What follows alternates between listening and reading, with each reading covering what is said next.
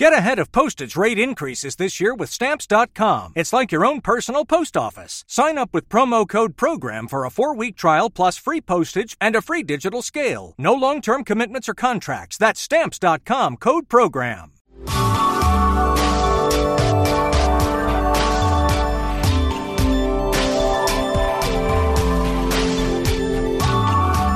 Welcome to the Beverly Hills Plastic Surgery Podcast. This is Dr. Jay Calvert, and I am sitting in my hotel room in Hawaii, and I am on by Zoom with Dr. Millicent Rovelo, who is sitting in Los Angeles, California. How are you doing, Millicent? I am doing really well. Usually I would say Los Angeles is a great place to be. Right now, I'm thinking you're in a greater place to be. A little jealous, not going to lie. No, it's you should be, actually. This is pretty sweet. That's all I can That's say. an appropriate sentiment, yes. Yeah, absolutely. However, I had to revisit the case that you did last week, this double bubble case, because it was so severe that I think kind of walking through the options for treatment of the double bubble, which is when the breast implant drops below the breast gland in the breast augmentation, basically in a malpositioned implant from breast augmentation. And this one that you did was so severe, and I'm so blown away by it, that you have to put the before and afters up on the podcast site, on your site. You have to put those on a billboard on Sunset Boulevard, because anybody who has this problem should be going to you. You nailed it on that case. And I want to talk about the ways that you can fix the double bubble. Well, thank you. It was challenging. That was definitely a tough case, I think, is an understatement. But a double bubble is something that is really only seen in an implant patient. You know, someone walking around without implants is never going to have a double bubble deformity. This is specific to patients that have breast implants. And the problem happens when the native fold, it's called the IMF, or the inframammary fold. It's that distinct fold under the breast that separates the breast from the abdominal wall. It's an actual anatomic structure. And when you have implants in place, the implants are supposed to sit right on that fold, and that's what keeps them under the breast. Now, in some cases, sometimes intentionally, sometimes not intentionally, that fold is violated or it's released. And now there is direct continuity between the breast and the abdominal wall, and the implant falls below the fold, and it sits in a very awkward, malpositioned place, which is what happened in this patient on both sides, on both breasts. And they were put in through the transaxillary approach, which I find to be, it's always kind of iffy. I don't love it. I do it once in a while. But when you go transaxillary, what I find is that the implants either ride too high, or you release the fold too much and they ride too low. And, you know, this can happen with any approach. But the reality is with your patient, I've never seen one that was so awful. And it was really, really out of whack. Those implants were sitting way low, probably 5 centimeters below the inframammary fold, if I'm, not mistaken. And it just was totally weird looking.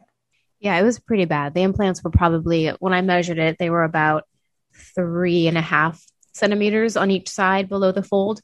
And the implants themselves were really large. So that made it even more challenging, because now you're dealing with a lot of extra weight on the breast and on the skin. And so any double bubble deformity, what you actually see, the reason it's called a deformity is because you have the implant, and then you have where the old IMF, where the old fold is, and that memory is still there on the skin. So it is still a distinct crease on the skin.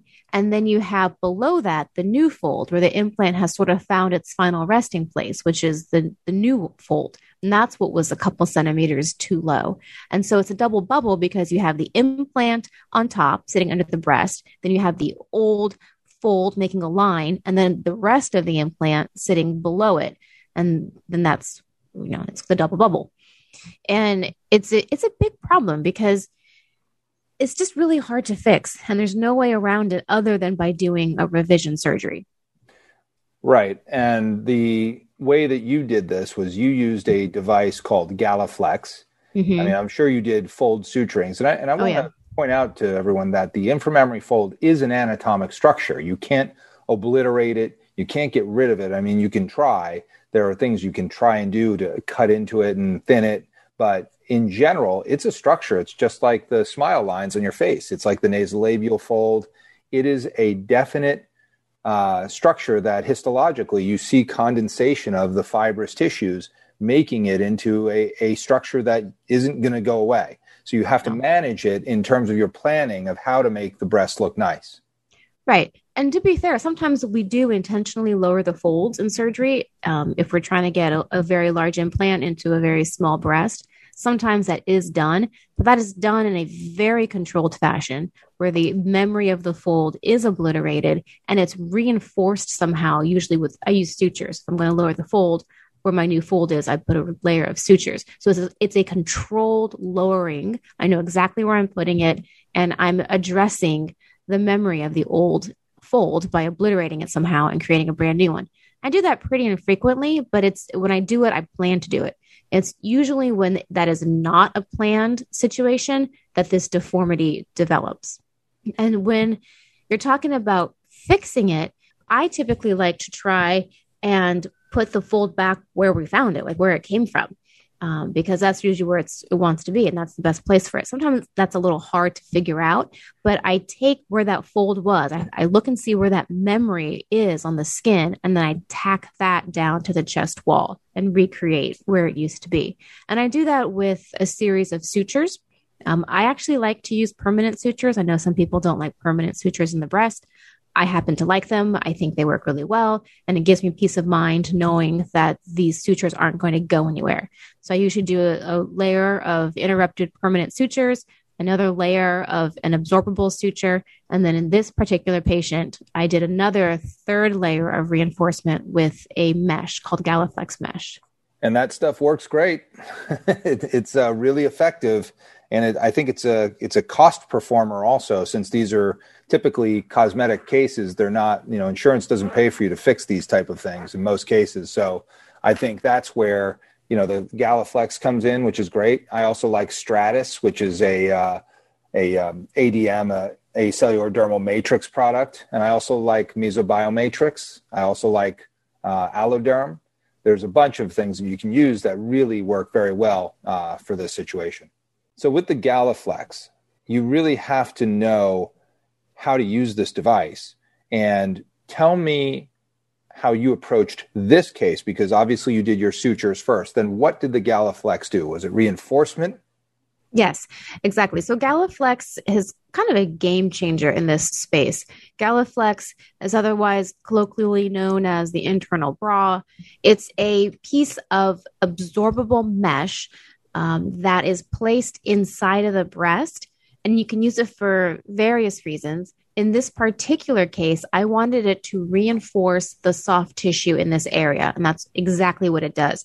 This is a mesh that will go in, and it sits right up against the breast tissue, and then it incorporates into the breast tissue and becomes a scaffold for the breast tissue to place new tissue on and to become stronger. So it makes the surrounding tissue stronger as it is absorbed into the tissue. If you go back in 6 months and cut open the breast, you won't see this mesh anymore. It'll be completely absorbed. But in the absorption process, it strengthens the surrounding tissues. So I really like it in places where I need strength, and I like it in patients who have thin, weak, stretched out tissues. So it's used a lot with mastopexies. This patient actually was having both. She had very stretched out skin, partly because of her anatomy and partly because she had these large implants that were in the wrong place. Her skin was totally stretched out. She needed reinforcement. And so that's what I used this mesh for. And I laid it along the suture line and along the lower portion of the breast to provide that strength. I mean, it looked awesome, and the lift looked great.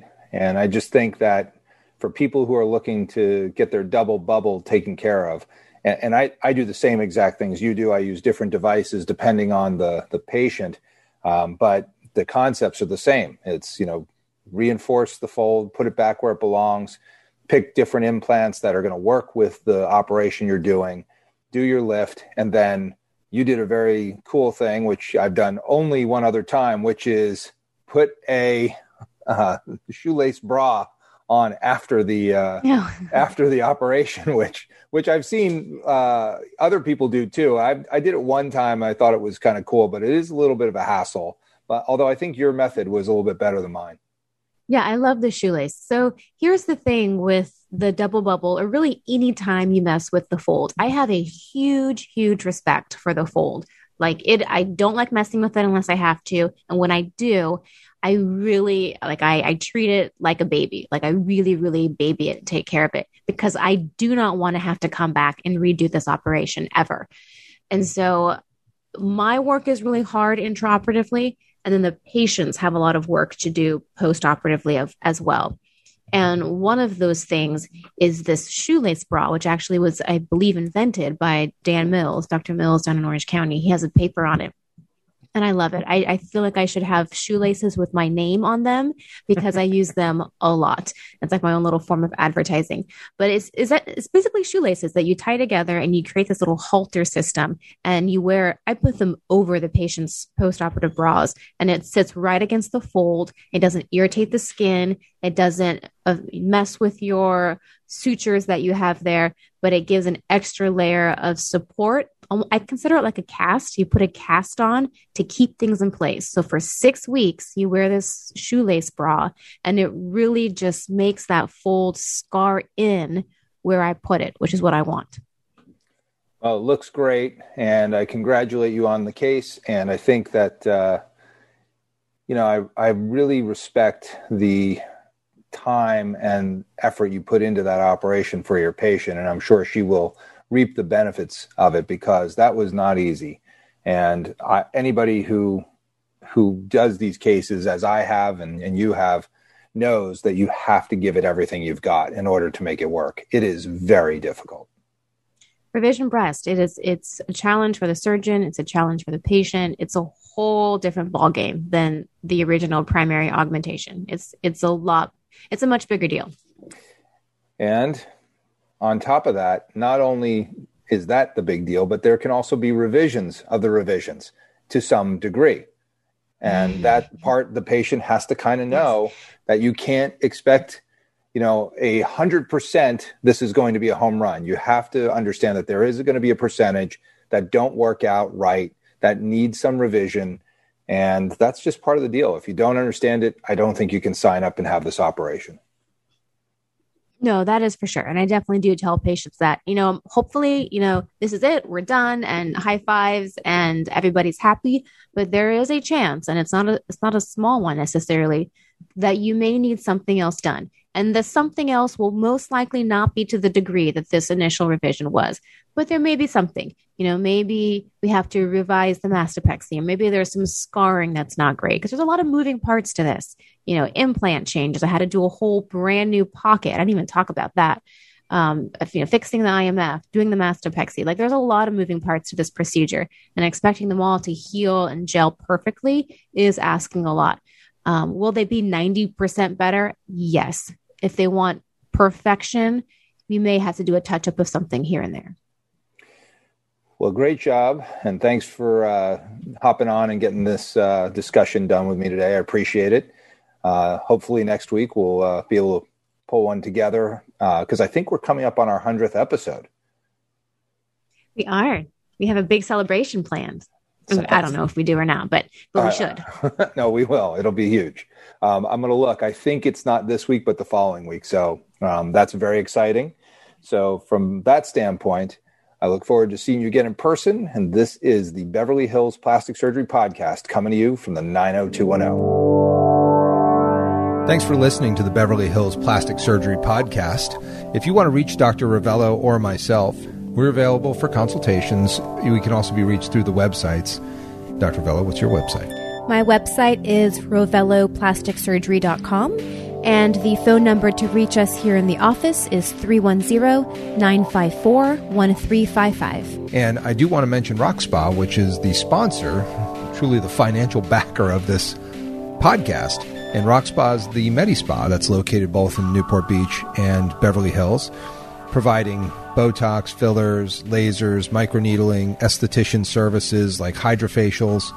We have incredible people. They do great stuff. And I highly recommend taking a look at the websites, rockspanewportbeach.com or rockspabeverlyhills.com. All the information is also on my website, drcalvert.com.